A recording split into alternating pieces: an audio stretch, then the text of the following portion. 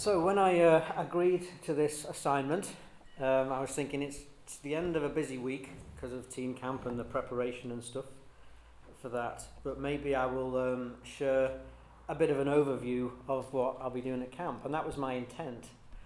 And then as I got down to look at how I might introduce it, I found my thoughts got captivated with something else. So certainly it has its roots in the, my message has its roots in the subject for next week, but I kind of followed a different thread, which we'll see how we get on with that.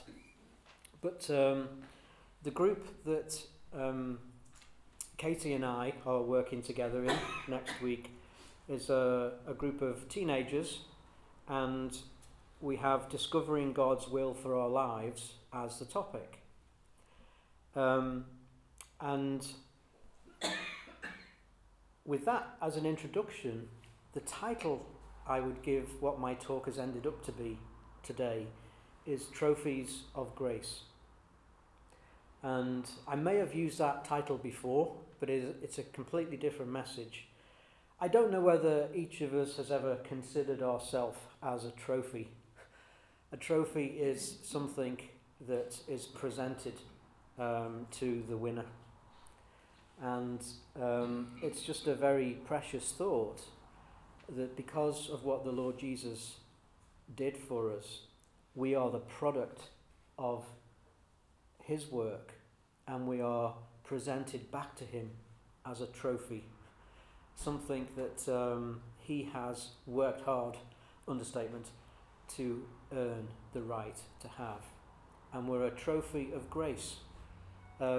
That's because we're not being presented because we deserve to be presented to him. We're being presented to him entirely on the basis of his grace, his favour towards us who deserve only punishment. In considering God's plan or God's will for our lives, you think, well, that's a great subject for young people. And clearly that's the intent next week. But I'm not a young person.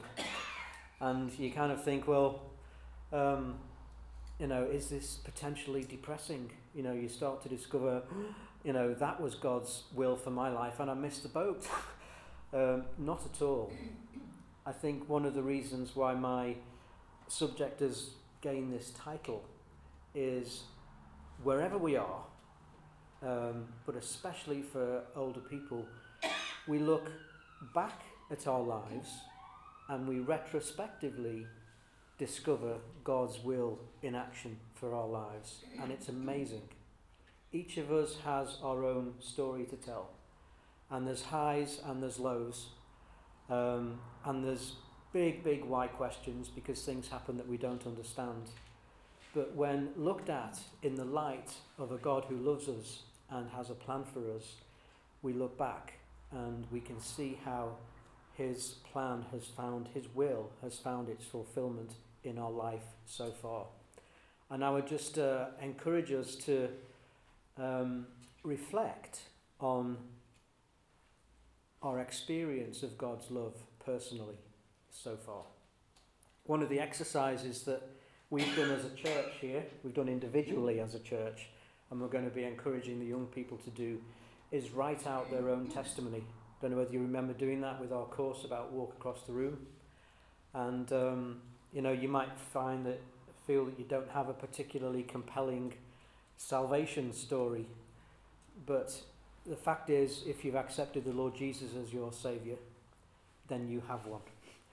And we're going to be encouraging us all, the leaders in our group as well as the teens themselves, to commit to paper, maybe just a few hundred words, a couple of hundred words, a statement as to what their experience is. And it's to get us thinking about the fact that God's plan for our life, God's will for our life, started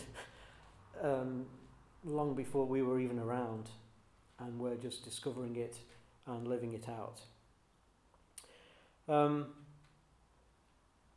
I'd like us to read a passage of scripture which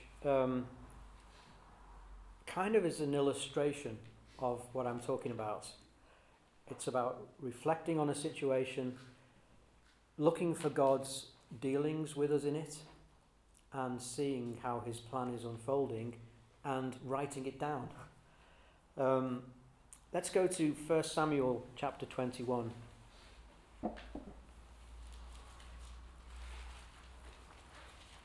This is a pretty cool story about David before he was king. And there's some dodgy aspects to this story because you think, is that the kind of behaviour you would expect from an honest person? But I guess he had his motives. But David, maybe a little bit of background. David was initially a shepherd, the youngest of several brothers. And Saul was king at the time. And because of Saul's disobedience and his change of direction from following God's will to his own will, God had abandoned Saul as king. So the people didn't know that yet, but God had already identified that this youth, this shepherd, David, was going to be king.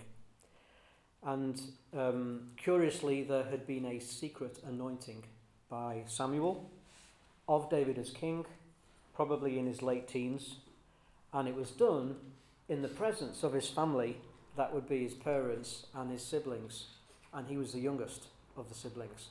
So kind of a curious thing.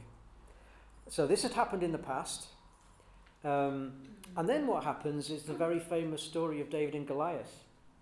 And actually, I'm sure I knew this, but it hadn't occurred to me before, that as his brothers watched this young lad David go with the stone and the sling to fight the mighty Goliath, they had witnessed that he'd been anointed king already, and nobody knew that. Not unless they told him, but probably wouldn't have believed it anyway. So there was a different complexion, perhaps, on what these guys, his brothers, saw, and that they were hardened soldiers, I imagine, so men who were accomplished fighters and brave in their own right, although not brave enough to fight Goliath. So David goes, amazing story, he kills Goliath with one little stone and goes and chops his head off. David is conscripted into Saul's army. He becomes the prince. He marries the king's daughter. Very cool thing to happen. And Saul gets fiercely jealous.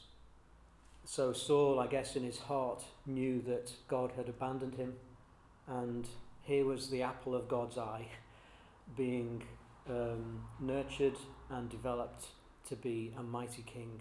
And he was in the presence of Saul, and Saul was fiercely jealous and decided, I'm going to eradicate David and his family. Something else that I'd not really quite twigged before, but Saul wasn't only persecuting David, but his family too. We'll come to that in a second. So David is on the run, and this is where we start with our story in 1 Samuel 21 verse 10. That day David fled from Saul and went to Achish, king of Gath. But the servants of Achish said to him, Isn't this David, the king of the land? Isn't he the one they sing about in their dances? Saul has slain his thousands, and David his tens of thousands. David took these words to heart and was very much afraid of Achish, king of Gath. So he pretended to be insane in their presence. And while he was in their hands, he acted like a madman, making marks on the doors of the gate and letting saliva run down his beard. Achish said to his servants, Look at the man. He's insane. Why bring him to me? Am I short of madmen that you have to bring this fellow here to carry on like this in front of me? Must this man come into my house? There's a certain irony in the story, in that David he was on the run, and he went to seek help. He had nothing. He shows up in a temple with a priest, and Ahimelech is the priest's name, and he's probably got a small crew of followers with him, but they're starving. They've got no food. And this is the guy who just slain Goliath and had been anointed king in secret. And not only does he not have any food, he hasn't even got a weapon. And he's a fighting man. So Ahimelech says, well, I can provide you with some bread, you and your men, so we get that point. And the only sword we've got is Goliath's sword. And David says, well, is there a better sword than that? I'll have that. You can imagine it would be a massive thing. So David then leaves that place and goes to Gath. Gath was Goliath's hometown. How ironic for this anointed king on the run from the exiting king, going to the Philistine territory, the enemy territory, and he's carrying the sword of Goliath. And what's he doing there? He's seeking friendship. He's seeking a place of protection. And of course, he gets chased. When he realizes that actually he can't do this discreetly, that the locals actually recognize who he is, he can't hang around. So he feigns insanity with slobbering in his mouth and stuff. And of course, the king thinks he's an idiot and just chases him away.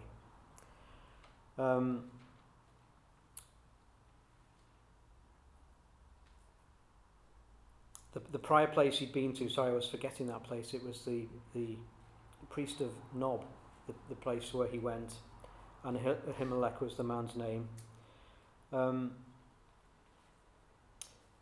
He then leaves Gath, and he escapes to a place called the Cave of Adullam. And I imagine the clue is in the title. It's not a very grand place, and it's a good place to hide. And if we read a bit further on, it says that his brothers and his father's household, they heard that he was hiding in this cave, and they went to accompany him. I hadn't realised that it wasn't just David that was on the run, but it was his brothers, and it says his father's household. And they weren't just visiting him to provide him with some food and stuff, because the next thing he has to do is to find a place of solace for them too. And he ends up taking them to a place called Moab, where they would be out of King Saul's reach. And it says that while he was in Adullam, he attracted all kinds of misfits in society. So there was his own family who somehow had been being targeted and needed to be exiled. There were those who were in distress or debt or discontented, and they all gathered around him. It reminds me of that Second World War film called The Dirty Dozen, where they get together all the misfits who weren't really good to serve in the army. In fact, they were in prison, and they make an army out of it.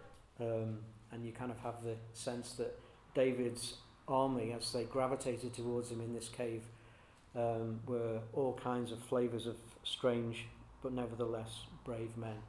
Now this is an amazing story, isn't it? Just following that this happened to a real man, and just amazing experience that he should find himself doing this stuff. And he pauses and he writes about it. And we go to Psalm 34. And my point here is we're trophies of grace in David's example. And he would be reflecting back. I'm assuming this happened, the Psalm 34. I'm assuming he wrote it fairly shortly after. But I think it's the product of him finding a quiet place and reflecting back on God's grace, the miracles that had happened that meant he was still alive, the wonder of God's choice of him as king, the wonder of being able to fight Goliath single-handedly. All of these things were going through David's mind, and he pauses and he writes about it. Let's read Psalm 34. Someone might be able to help me here. The title of the psalm, which I'm assuming is added by an expert, it says of David when he pretended to be insane before Abimelech, who drove him away. Whereas if you read the account in 1 Samuel, it's Achish is the person that he feigned insanity before. So maybe he did it twice, I don't know, but the principle of what I'm describing still applies. So I see a sequence of themes through this psalm. There are 6 of them, so look out for them. It's a sequence that flows. The first is worship. The second is confidence. The third is delighting in dependence on God. The fourth is inspiration from his own circumstances. And the fifth is triumph. And the final one is security. And for me, they just seem to follow through. Wouldn't it be great as we reflect on our own experiences of God's grace, we're trophies of grace, if reflecting on all of that prompts us to worship? It gives us confidence. It gives us a sense of how great it is to be able to depend on God. It's inspiring, and you'll see that David, from his own experiences, teaches other people. And it's triumphant. We have great confidence for the future based on what we know God has done for us in the past. And that confidence in triumph gives us security. So let's read it. Psalm 34 verse 1. I will extol the Lord at all times. His praise will always be on my lips. My soul will boast in the Lord. Let the afflicted hear and rejoice. Glorify the Lord with me. Let us exalt his name together. Those first 3 verses are all about God. And they're not necessarily about what he's done. They're about David's appreciation of who God is. And when we appreciate what God is, who God is, then our heart's response is worship. And it's not David worshipping himself, worshipping alone, I mean. It's about him sharing it with other people. I can imagine, I'll let my imagination run a little bit. He spent a lot of time working on a psalm or a song or a hymn, and he finishes it, and then he goes and shares it with other people, and they use it together to worship God. When we recognize the hallmark of God's involvement in our lives so far, it's amazing. It teaches us of God's greatness, of his attention to detail, of his sovereignty, of his power. You've got your own story, so all of these things will result in us pausing for worship. Verse 4. I sought the Lord, and he answered me. He delivered me from all my fears. Those who look at him are radiant. Their faces are never covered with shame. This poor man called, and the Lord heard him.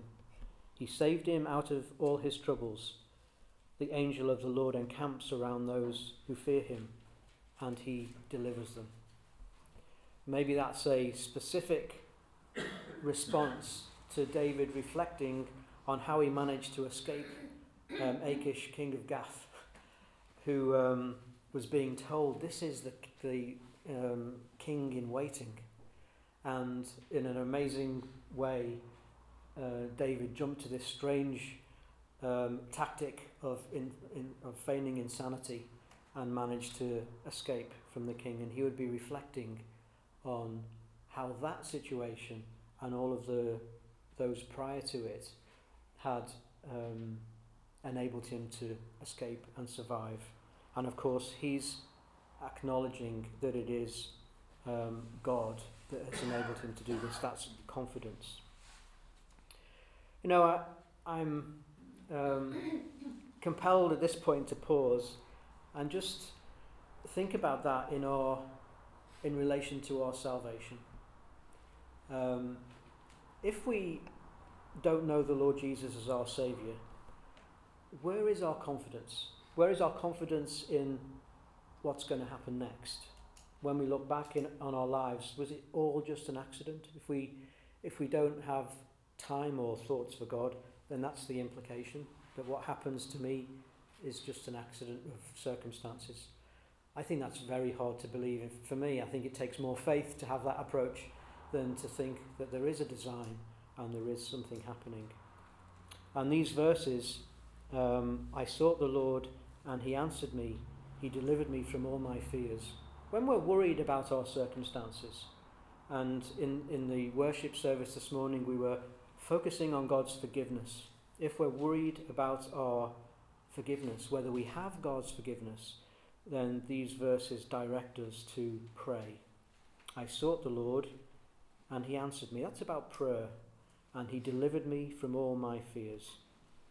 If we haven't spoken to God about the concern we have for our sin, then we need to do that. And that's the Christian gospel message.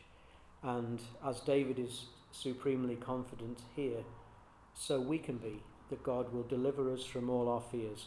And he can do that because the Lord Jesus came and he has taken the punishment for our sin, as we were remembering in our worship service. Let's go to verse 8. And I've entitled 8, 9 and 10, Delightful Dependence. Taste and see that the Lord is good. Blessed is the man who takes refuge in him. Fear the Lord, you his saints, for those who fear him lack nothing. The lions may grow weak and hungry, but those who seek the Lord will lack no good thing. What an amazing list of promises about someone who's been in despair. He didn't have a weapon, he didn't have anywhere to go, he was on the run, he didn't have anything to eat. And he's reflecting back on those circumstances, and he just sees in a delightful way how God fulfilled every need that he had. And isn't that our experience too? It's our experience on two levels. We were thinking about our salvation, and we're totally dependent on him for our salvation, and he provides it comprehensively through what the Lord Jesus has done. But God provides everything we've got. So our food, our clothing, our health, our place to live. We might think we've developed it ourselves and earned it somehow, but it's in his grace that we find ourselves where we are. I think I'm learning, it's all our lives are an ongoing story, so looking back, I'm learning that it's important to delight in dependence. We live in a society where independence is what everyone wants. I don't want to be dependent on anybody. Sometimes if we're amongst non-Christians and this topic comes up, well, you can believe that, and if it's a crutch that makes you feel good, then that's lovely for you, they might say, in a patronising kind of way. Well, my Christian faith is a crutch, and that's because I need a crutch, and I would argue that we all do, and I'm not ashamed of that. It's delightful to know our dependence in God and to know and see him fulfill it. Moving to verse 11. Come, my children, and listen to me. I will teach you the fear of the Lord. This is an experience. I don't think he's an old man. He might be, but I'm assuming this was fairly soon after his experience. Regardless of whether it was soon after or later, this is a man who's reflecting on the trophy of grace that he is, and he's sharing it with other people, with his family. Come, my children, listen to me. I will teach you the fear of the Lord.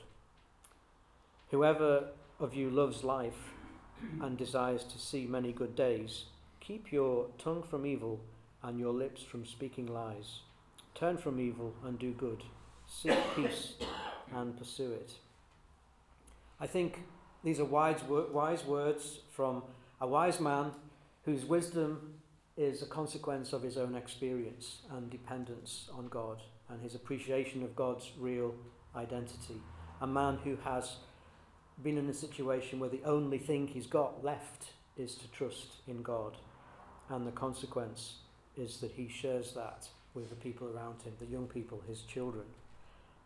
That's a real lesson to us parents, that we need to share with our children our experience of Christian faith.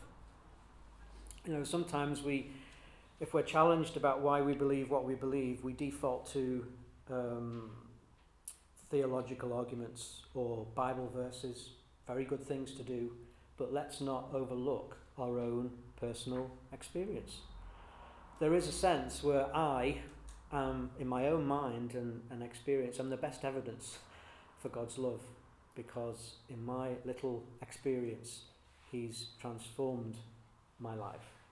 And that's the same for each of us here, if we have accepted the Lord Jesus. So let's be inspired, not just by David's experience, but let's be inspired by our own experience of God's grace. And let's be vocal about it and share it with others. Verse 15. And we're moving on to triumph. The eyes of the Lord are on the righteous, and his ears are attentive to their cry. The face of the Lord is against those who do evil, to cut off the memory of them from the earth. The righteous cry out, and the Lord hears them. He delivers them from all their troubles.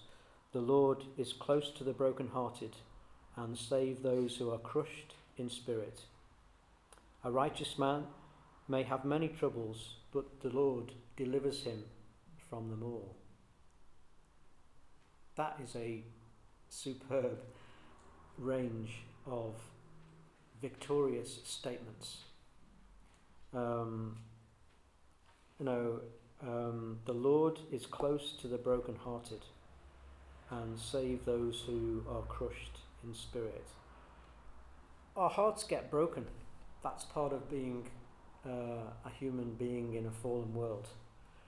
And the Lord Jesus teaches over and over again to his disciples that, because you're a Christian, it doesn't exempt you from trouble.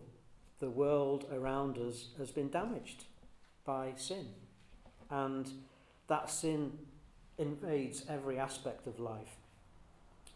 But David, because of his experience of God achieving victory through difficult circumstances, has this perception or perspective on all that's going on around him. It's a perspective of triumph. Thanks be to God who gives us the victory through our Lord Jesus Christ. Isn't that a great perspective to have when we face difficulties, things we can't understand? And my encouragement is, look back on how God's proven his grace in our own experience in the past, and use it to give us that triumphant orientation as we anticipate the future. Verse 20, and this is about security. He protects all his bones. Not one of them will be broken. Evil will slay the wicked. The foes of the righteous will be condemned. The Lord redeems his servants. Not one will be condemned who takes refuge in him. It's about being secure in the future. It's interesting how there is a flow in the psalm of history to present to future, and it's about confidence based on facts of the past, and it's about inspiration, a triumphant orientation, and security for the future. This is the God that has saved us, and the God who loves us, and it's amazing. So, again, we're trophies of grace. We're discovering, whatever age we are, we're discovering God's will for us. And the discovery process, it happens in his word, but it happens, I would appeal to you, by reflection on our experience of it in the past. And read Psalm 34 yourself. You might pull out your own keywords, but worship, confidence, delightful dependence, inspiration, triumphant, and security. Let's go to 1 Peter just for one final reading. 1 Peter 3.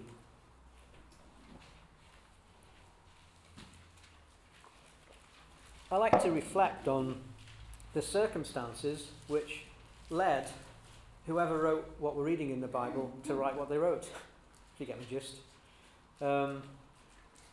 I think Peter was reading Psalm 34, and as he was reading Psalm 34, he had other things going on, and he applied certain parts of Psalm 34 to the message he was delivering to people in churches of God. So let's go to verse 8 of 1 Peter 3. Finally, all of you, live in harmony with one another, be sympathetic, love as brothers, be compassionate and humble. Do not repay evil with evil or insult with insult, but with blessing, because to this you are called, so that you may inherit a blessing. For, and then he quotes some verses from Psalm 34, for whoever would love life and see good days must keep his tongue from evil and his lips from deceitful speech. He must turn from evil to do good. He must seek peace and pursue it. For the eyes of the Lord are on the righteous, and his ears are attentive to their prayer.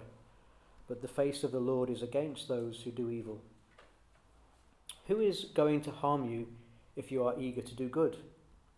But even if you should suffer for what is right, you are blessed. Do not fear what they fear. Do not be frightened. But in your hearts, set apart Christ as Lord.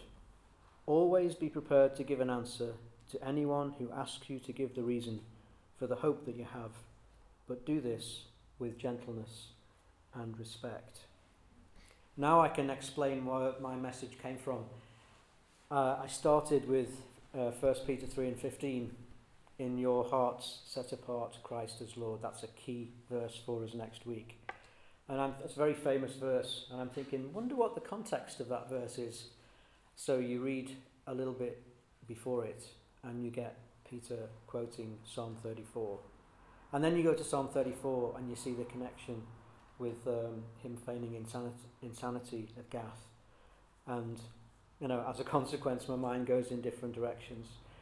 But setting apart Christ as Lord in our hearts, I think, is about going through that process that David did.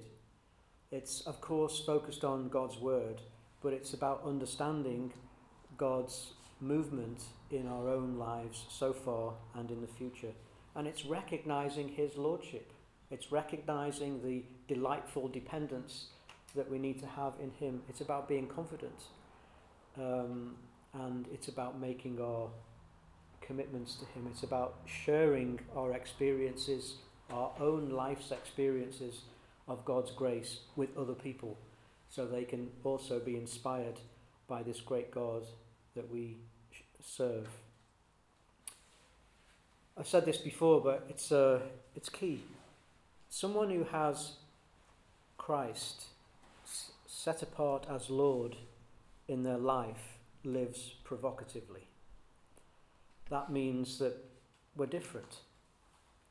We'll have different values, we'll have different behaviours, we'll have different priorities, and that causes people to ask questions.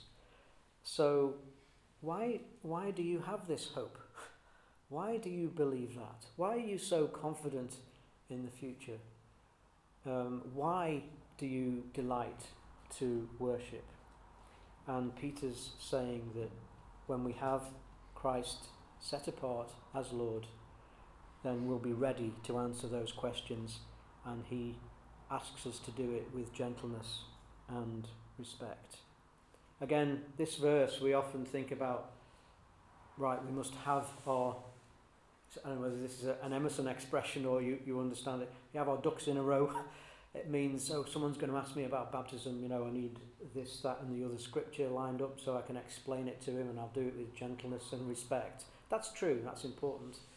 But I would put it to us, based on our study today, that another key element of explaining the hope that is within us is being prepared to talk about our own experience. And of course our own experience supported by God's word. It can't be contradictory to God's word. So as we explore God's will for us, we inevitably go into our past. We think about the future. We think about the present. We think about the future. We celebrate the wonder of his grace in all of those different facets. And as we will be encouraging each other to do in this next week of camp, we write it down. We don't do enough of that, I think. Those of us who have sermons to deliver write stuff down. But maybe we should just do it as an exercise in enjoying what God has done for us. And in the process, this process is what is part of Peter's instruction to set apart Christ as Lord in your hearts and so live provocatively. Shall we pray?